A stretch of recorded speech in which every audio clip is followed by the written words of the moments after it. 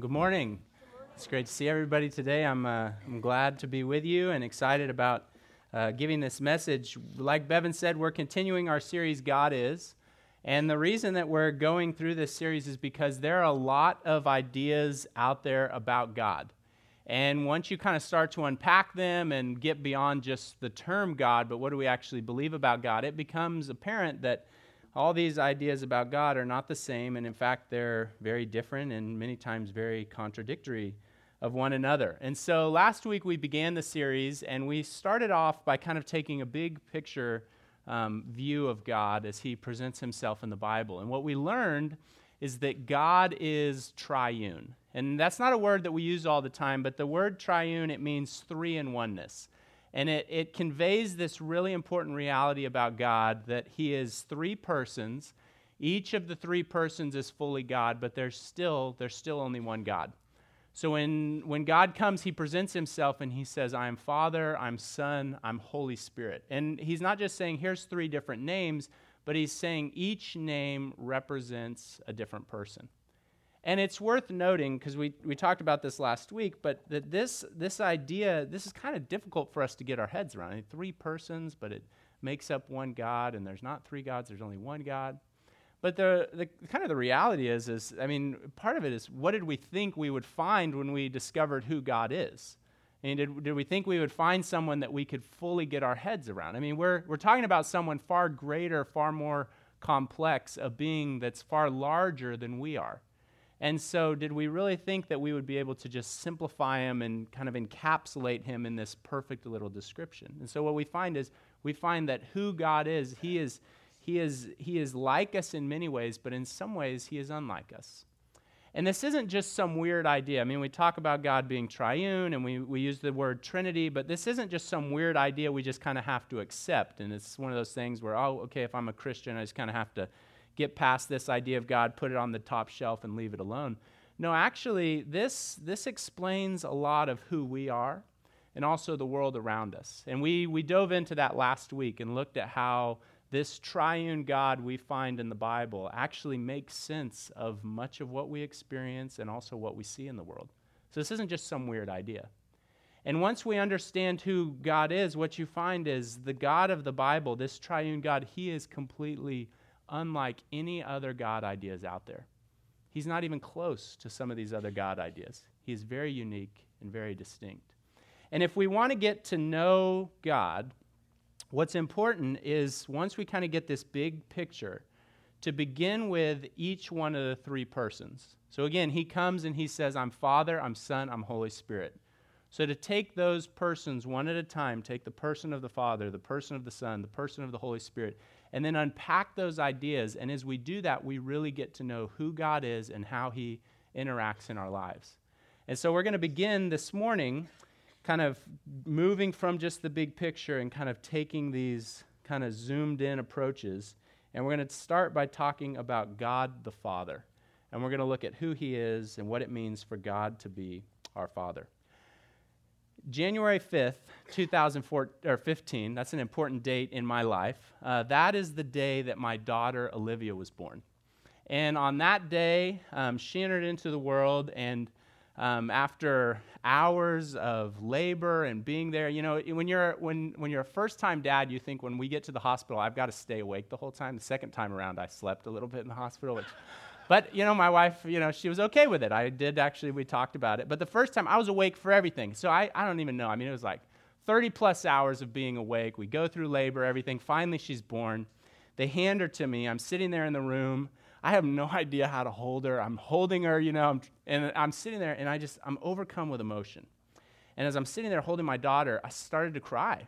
And just thinking about the weight of responsibility and the love that I have for this new life and just the opportunities that this indicated. And as I'm sitting there, the nurse turns and she's like, oh, we have to take a picture of this. So she gets a camera, and I'm like, sure, great. I'm sitting in the corner crying, you know, like, take a picture of me. So we end up with this picture. Then September 21st, 2016, another very important day. That's the day that my son Cohen was born. And that's the day that I went from being the father of one, just the father of a little girl, to now I'm the father of two. I have a boy and a girl. And at the time, I was like, when I had this little girl, I was like, I couldn't imagine. I was like, I love her so much. I can't even imagine having another kid. What's going to happen? Like, am I going to have to divide my love? I didn't know that it was going to exponentially increase when you have more kids. I didn't know that your love just continues to grow as you have more.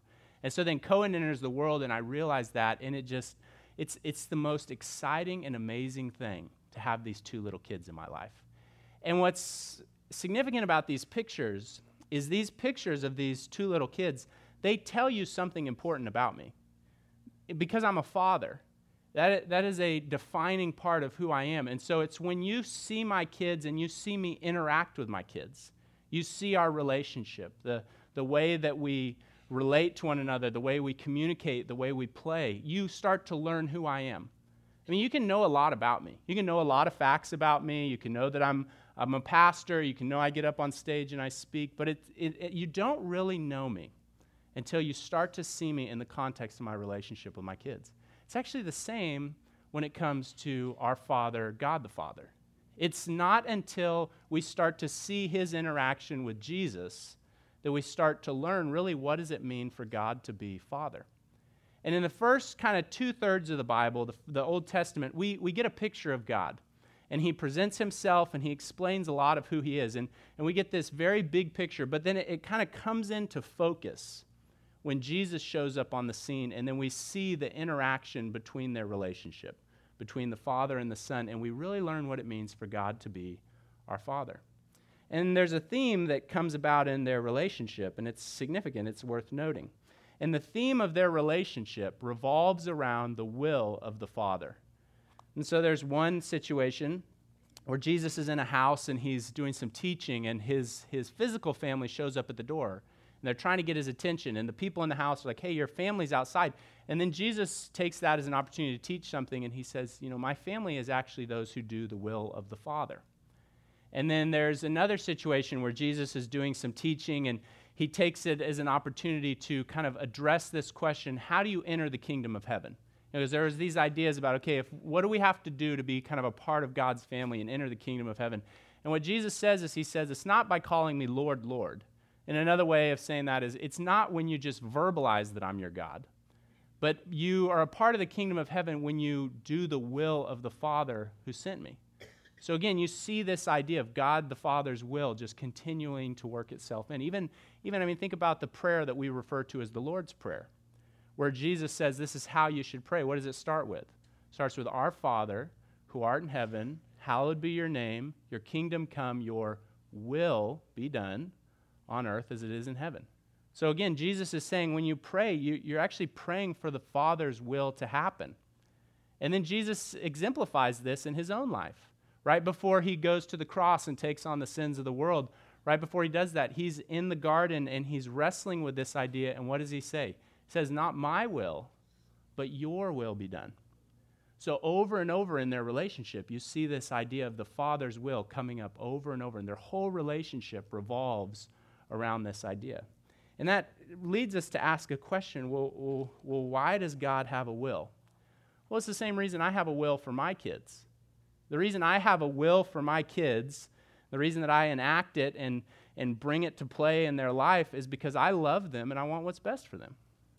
I care about my kids deeply. They're incredibly significant for me, and I want what's best for them. I want them to experience good in this life. I have a will for them, and so I weave my will into their lives. One of the things that we did this year is we got a beach pass to the state beach, and so we've been kind of, trying out the different beaches. If you want tips on like which ones are kids friendly or not, I maybe could start like a blog on that. But on our off day, we go and we'll hang out at the beach. And when we go to the beach, I don't just take my lawn chair and a book, and sit in the chair and kick my feet up and just relax. No, I have an 11-month-old and a 2.5-year-old. What do you think I do at the beach? I'm watching them. I'm paying attention to them. I see them pick something up, and I'll swoop in and be like, no, you don't want to do that. You don't want to eat that. You don't want to put that in your mouth. Actually, we were at Crystal Cove recently, and we took a family photo, and we got home, and we thought we were doing so good at the beach, protecting our kids. And then we got home, and we saw this photo, and turns out my daughter is eating seaweed in the photo. And we were like, no, like major parent fail. Like, We were there to prevent this from happening. And what's funny about that is my daughter's, she's really not the one we worry about when it comes to putting stuff in her mouth. It's my son. He's the one we worry about. I mean, the first time we went to the beach, I don't even think he touched the sand with his hands. He just like went head first into it to see if it tasted good. Seashells, I'll admit, he ate a seashell one time. You know, we didn't catch that one in time. Feathers, bird feathers, I don't want him to eat those. So when we're at the beach, see, it's a fun place. It's a place I want to take my family. I want my kids to experience that. But they're not aware of all the dangers at the beach. And so I, as a father, I have a will. I'm watching them. I'm paying attention to them. And then I'm interacting with them and enacting my will into their lives to protect them and bring some things about and help them avoid other things. Same thing that God the Father does for us. See, the Father has a will for us. And he's weaving his will into our lives because he wants what's best for us. He wants good for us. He loves us, so he has a will for us. And that starts with the fact that he's watching us. And we get a good picture of what it means for him to be watching over us in John chapter 4. John chapter 4, you might be familiar with this passage. It's a passage referred to as Jesus and the woman at the well. And in this scene that you read about. I'm not going to go through the whole thing. I'll kind of let you read it. It's probably about 35 verses. But in this passage, what you see is you really see the Father's will and what it means for him to watch over us. And the story begins, and there's a little bit of backstory that we're given. And then Jesus and his disciples, they're making this journey. They're moving from one region to the next. And as they're traveling, Jesus is tired. So he sits down at this well to take a rest. It's about noon, it says, middle of the day. So Jesus sits down to take a rest, and the rest of the disciples, they head into the village to get some food. So they leave Jesus there. He's worn out. And then while they're all gone in the village getting some food, this Samaritan woman, walks up, and she's bringing her pail of water to draw some water. And when she comes up, Jesus engages her in a conversation. And they talk about many things.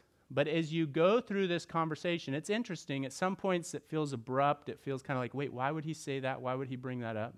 But they have this conversation. And then the conversation kind of winds down. The disciples return from the village. They've got the food. And then once they return, the woman gets up and she leaves. And then Jesus then has this conversation with his disciples. This is what it says in John 4, verse 31. It starts with this. It says, meanwhile, his disciples urged him. So they've come back. The woman's left. The disciples urged him, Rabbi, eat something. So they've gone. They've gotten food. They've brought it back. But he said to them, I have food to eat that you know nothing about. So this is interesting. They left him, and he was tired and worn out and famished. So you would think, okay, we brought you food. We've brought you energy, to energize you. And then Jesus says, I have food that you know nothing about. So then his disciples said to each other, could someone have brought him food? So they're sitting there wondering, okay, wait a second. We left you in this state. We return.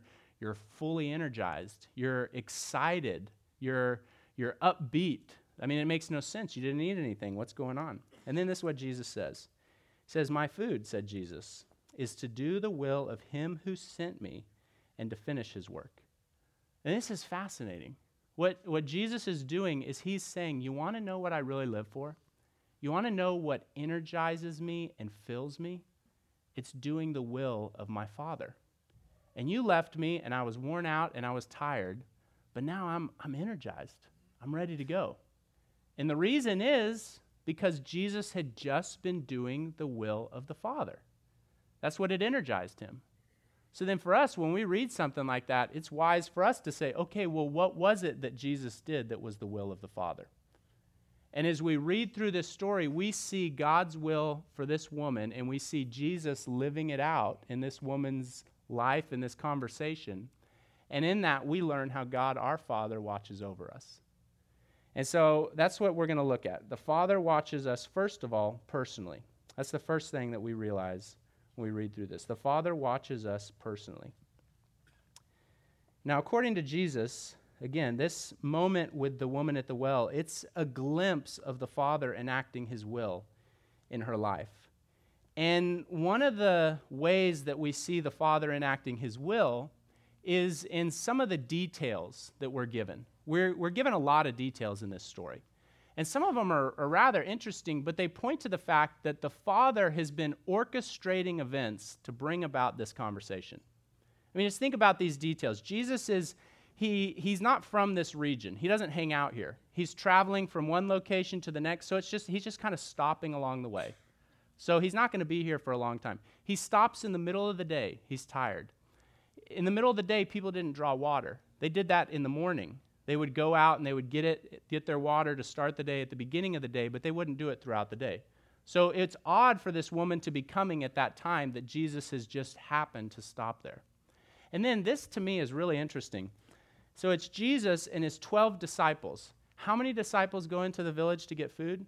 All 12 of them. I mean, how many guys does it take to make some food decisions? You know what I mean? And so Jesus is the only one there. All 12 have left. But that's really significant culturally. Because if the rest of the guys were there, this conversation probably would have never taken place. So the fact that it's just Jesus and it's just this woman, some of those cultural norms that they had that might have prevented this are suddenly removed, so now they can have this conversation. So you can see how the Father is orchestrating events, weaving his will to bring about this conversation. And then in the conversation, as Jesus talks with her, Jesus does something that as you read it, it feels abrupt. It feels kind of like, wait, why would he bring that up? And what he does is he brings up the woman's husband. He says, go get your husband. And turns out she doesn't have a husband currently. She's living with somebody that she's not married to, but she's actually had 5 husbands. She's been married 5 times. And to us, we're sitting there wondering, what's the significance of this? But to this woman, it was really obvious what the significance was. And actually, later on in the story, we're told what the significance is. This is what it says in verse 28. It says this. It says, then leaving her water jar, so the disciples have returned, then she leaves her water jar. The woman went back to the town and said to the people, come see a man who told me everything I ever did. How did Jesus know everything she had ever done? Well, the Father knew everything she had ever done. And the reason the Father knew everything she had ever done is the Father was watching her. It's the same reason I know more about my kids than you know about my kids. It's because I'm watching my kids. I'm paying attention to them. I mean, God the Father watches us better than I watched my daughter at Crystal Cove when she ate seaweed, but he's watching us closely. He knows every detail of what's going on. He watches us personally. And just think about the implication of that. This story with this woman, this isn't some anomaly. It just happened one time and it just happened with her. No, this is painting a picture of how God watches us. I mean, just think about that. He is aware of everything that we've ever done. He's seen it all from the perspective of a father. And he's been weaving his will, orchestrating events to bring us to points of decision. I mean, think about that. That's amazing. That's what the Bible teaches. We have a Father. He loves us. He cares for us. He wants what's best for us. He knows and watches us personally. He's been weaving his will into our lives. And the reason that the Father did this is because he had a plan for this woman, a very specific plan. Same plan he has for me, same plan he has for you. He has a plan for all of us with our individual names written on it. That's amazing. He's not just gathering data, but he's watching us, paying attention to us, orchestrating events, because he's got a plan for each one of our lives. And that's the next thing that we learn, what that plan is. This is what it says. This is the point. The point is the Father watches for worship. That's the Father's plan for our lives. He watches for worship. Now, what we just did a few minutes ago, when the band was up here and we sang, we refer to that as worship. You know, we get together, we have some instruments, we sing some songs, and that is a part of what the word worship means. But the word worship actually has a much broader meaning than that. The word means to revere or to raise something above ourselves. See, when we worship something, what we do is we organize our lives around it. That's what we do. It really, if you think about it, with our lives, we're really worshiping stuff. Whether that's God or whether that's a career or whether that's a relationship, we revolve ourselves around something, and with our lives, we're really worshiping it because we're putting it at the center. So with our thoughts, with our resources, with our energy, with our time, we're saying, okay, this is what's most important to me. This is what I'm going to be devoted to. This is something that I'm going to worship. And what God the Father knows is he knows that the only thing that we can organize our lives around so that life will really work, the way this whole thing is set up, the way it's designed to work, is when we organize our lives around him. And this last week, Monday, I know many people went outside and saw, I think we saw, 60% of the, 60% eclipse from down here. And I know millions of people across the U.S. lined up and watched it. And I'll admit, I was out there. I know I broke the rules, but I had 8 sunglasses stacked on top of each other, and I was watching the eclipse. And I actually got to see it. And my eyes, I don't think there's any issues. I still see fine. I know I broke the rules, but millions of people lined up. And when people did that, they lined up all across the United States to watch that. There was this sense of awe and amazement. This sense not just of well, that's interesting science, but what's the meaning of this? Is there significance? It almost moved something emotionally. And the reality is God has set up this universe to work where our planet Earth needs something as large as the sun to orbit around in order for life on this planet to be sustained and to thrive. And that's one of the things that the eclipse points to, is the fact that God created this place with order, and there's a process to it, and we can predict stuff like that. But the reason that there was such a deep sense of awe and amazement is because deep down, we all have this sense that we need something outside of ourselves to attach our lives to for meaning and significance and purpose. And the Father, he's watching for worship because he's fully aware that we're going to attach our lives to something. And he knows the only thing big enough for us to attach our lives to is him. Just like the earth needs the sun, without the sun, life falls apart. It's same with God. He knows that in order for life to work and not fall apart, we need him, and we need to revolve our lives around him. This is one of the points that Jesus makes to this woman in the conversation. Jesus tells her that this is the Father's will. After he brings up her 5 husbands, you could imagine she's feeling a little uncomfortable because he's just kind of communicated, hey, I know everything. I even know about this. So there's maybe a little bit of awkward tension in the conversation. And so she gets the subject off her. Hey, I don't want to talk about my relationship status. Let's talk about something else. So she brings up kind of like this common debate of the time. Where's the temple supposed to be? Is it supposed to be in Jerusalem, or is it supposed to be here? Where should we put the temple? Really, it was a debate over what's the right location to worship God. That was really what the debate boiled down to. So she brings up this debate, and this is what Jesus says in verse 23. He says, "Yet a time is coming, and has now come," so this time is already here, "when true worshipers will worship the Father in spirit and in truth, for they are the kind of worshipers the Father seeks." The point Jesus is making is God isn't looking for people who say, oh, I'm going to worship God, so I need to run to this location because this is the only location I worship God. That's not what the Father is concerned with. The Father is seeking true worshipers, worshipers who worship in spirit and in truth, worshipers who they're not forced to do it. They're not doing it because maybe they can manipulate the Father to get something from him. They're not doing it because they've been lied to, but he's looking for true worshipers who worship him with their whole lives simply because they want to. They've decided, this is based on my free choice, this is what I want to do. I want to organize my life around him. That's what the Father is watching for. He's looking for and paying attention to that kind of worship, and every plan he enacts in our lives is moving us towards this end, where we have to make a choice, what are we going to worship? And because of that, that means that there's a little bit of a problem. Because we might say, yeah, Jesus is in God first place. I'm putting the Father first. But then when we live our lives, we're really putting other stuff first. There's other stuff that we think is going to make us happy. There's other stuff that we organize our lives around. Recently, I got a foam roller from Amazon. It cost $10. One of my friends was like, hey, I was telling him about some, pain I was having in my back, and he was like, oh, you got to get a foam roller. It'll change your life, So I get this foam roller, and I, didn't know how much I trusted him, so I got the cheapest one I could find on Amazon, less than $10. So I get this foam roller. It comes in the mail. It's in this big box.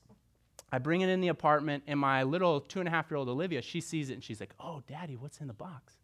So I'm like, I open it up, and I knew what it was. I open it up, and I'm like, Olivia, it's a foam roller. And she's just like, it's my favorite. And she grabs the foam roller and she introduces it to all of her babies. And seriously, I'm not even joking you. This last week, she told somebody that foam roller is her favorite. She just loves that foam roller. And actually, later that evening, when we first got it, I was like, okay, let's put this thing to good use and see if it's all it's supposed to be. So I started rolling on that foam roller. She's just dying, just like, no, my foam roller, my foam roller. She thought I was going to break the foam roller. It's her favorite. She loves it. It's what makes her happy. And we do the same thing. In a lot of ways, we're just like my little girl. There's stuff in life, and we see it, and we think, that's my favorite. That's what's going to make me happy. So maybe it's a career, and maybe it's chasing money, and this is going to make me happy. This is my favorite. So we organize our lives around that. Or maybe it's a hobby. Oh, this hobby, this makes me happy. This is my favorite. Or maybe it's a goal we have for ourselves. Oh, if I could just achieve that goal, that would make me happy. That's my favorite. Or maybe it's another person. It's a relationship. It's my favorite. So it makes me happy. And from God's perspective, the reality is he's looking at us, and compared to what he could give us, we're holding on to a $10 foam roller from Amazon. But we're organizing our lives around it. We're worshiping it with who we are because it's our favorite. It means so much to us. We love it. We have no idea that compared to what he could give us, it's a foam roller. He knows he is the only one. The Father is the only one who can give us true happiness, the kind of happiness that's not on the roller coaster of circumstances. The kind of happiness and peace and joy that even when life takes its sudden turns, it's unaffected. He knows that is the only place we can find that, and so he is going to enact his will and bring us to places where we get to freely choose, are we going to worship him, or are we going to put him first? Because he knows otherwise we're just revolving ourselves around this $10 foam roller. This Thursday, we're doing this worship night. And one of the reasons that we're doing this is because during the week, it's the same for all of us, same for you, same for me. It's so easy to get distracted. Start to revolve our lives around other stuff. We come together as a group. We come together in a large setting like this. What we're doing is we're reminding ourselves. We're refocusing. Hey, the only thing that we can really orbit around, the only thing big enough, that's God. He's the one that's supposed to be at the center and supposed to be the most important. That's why we do that. It's an opportunity to come and to refocus and to reset and to remind ourselves. Same thing with growth groups or Horizon. We might not sing when we go to those groups, but again, we're there and we're discovering what God has to say in his word, and we're reminding ourselves, okay, the only foundation that's going to stand the test of time is what God has said and how he wants us to live. That's what I'm going to build my life on. I'm going to put him at the center. Those are all opportunities again, because a lot of this is sometimes say, okay, I'm going to put God first, and then sometimes what we'll do is we'll isolate ourselves from other people. When in reality, as he gave us the church, he gave us he refers to it as his family to help us keep each other on track. Sometimes I get off and I need somebody to help me. Sometimes people close to me get off, I need to help them. And so it's when we come together in these groups and we remind ourselves, hey, he's most important. He's the one that we're supposed to focus on. The Father is watching what we worship. This brings us to the third thing the Father watches. The Father watches our choices. This is really how he enacts his plan in our lives. He's paying attention to our choices. And you see this as you kind of take a step back and consider how Jesus interacts with this woman in this conversation. It's really interesting how Jesus does this. Again, by Jesus' own admission, he said, this conversation is an example of the Father's will taking place. Not only what we talk about, but also how I went about it. That's how the Father wanted it to be done. And that's really interesting because the conversation begins with this. In verse 4, it says this. It says, when a Samaritan woman came to draw water, Jesus said to her, will you give me a drink? What does he start the conversation with? A question. He actually starts the conversation and gives her the opportunity to say, no, I'm not interested. I don't want to talk to you. He gives her an opportunity to just kill the conversation instantly. And as you go through the conversation, as you unpack this, what you find is time and again, Jesus gives her an opportunity to say yes or to say no. He gives her a choice. He allows her to decide. And this points to something really significant that God the Father does when it comes to him enacting his will in our lives. See, he knows that the only thing large enough for us to orbit ourselves around is him, but he's not going to force us to. See, when it comes to the Father enacting with us, the reality is God never forces our will. He'll bring us to a place where we have to choose, but he's not going to force a specific choice. He's going to bring us to a position where we've got to decide to worship him or worship something else, but he's not going to force that specific choice. You see him do this over and over in the conversation with this woman. Jesus, enacting the will of the Father, does this with this woman. He brings up, hey, can I have a drink? She could have said no. She could have shot it down. He brings up living water. He's referring to salvation. Hey, do you want to talk about this more? Are you curious? Are you interested? She could have easily said no. She could have shot it down. Even after they talk about her husbands, there's other stuff they talk about. Again, the whole time, she has the opportunity and the freedom to say, I'm out. I don't want to talk about this anymore. When she leaves and goes back to the village, she has another choice.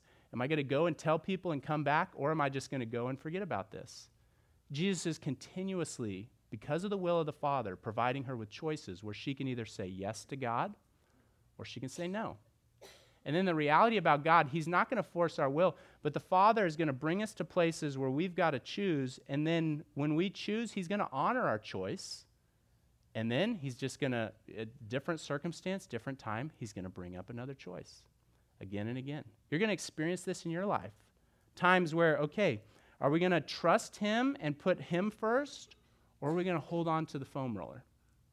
Are we going to put money and a career first, or are we going to invest in the church? Are we going to take all of our free time and invest it in a hobby, or are we going to take our time and we're going to invest it in a relationship? What are we going to do? What's most important? And the reason that God gives us the free choice, the reason the Father gives us this free choice again and again, the reason this is how he works his will, is because he knows that's the only way to get to what's really inside of our hearts. He could come and he could say, worship me. Boom, we're all hands and knees on the ground bowing down worshiping. No choice. But he doesn't, because we would just be conforming. But he wants a free choice. So he allows us to choose yes or no. And when he does that, what's happening inside of our hearts is there's sorting taking place. What's most important?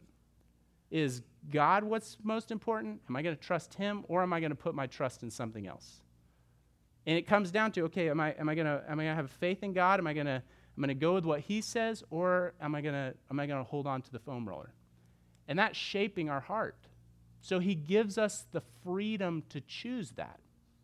So he's not going to force a specific choice, but I can tell you, because he knows that the only way life works is when we revolve around him, he's going to continuously bring us to places where we have to say to him yes or no. Yes, I'm going to worship you. No, I'm going to worship something else. And the interesting thing is, a lot of times in these decisions, we don't see him. You don't get the decision in the mail and it's got on the letter from God. No, it shows up and it's just like, hey, it's in the flow of life.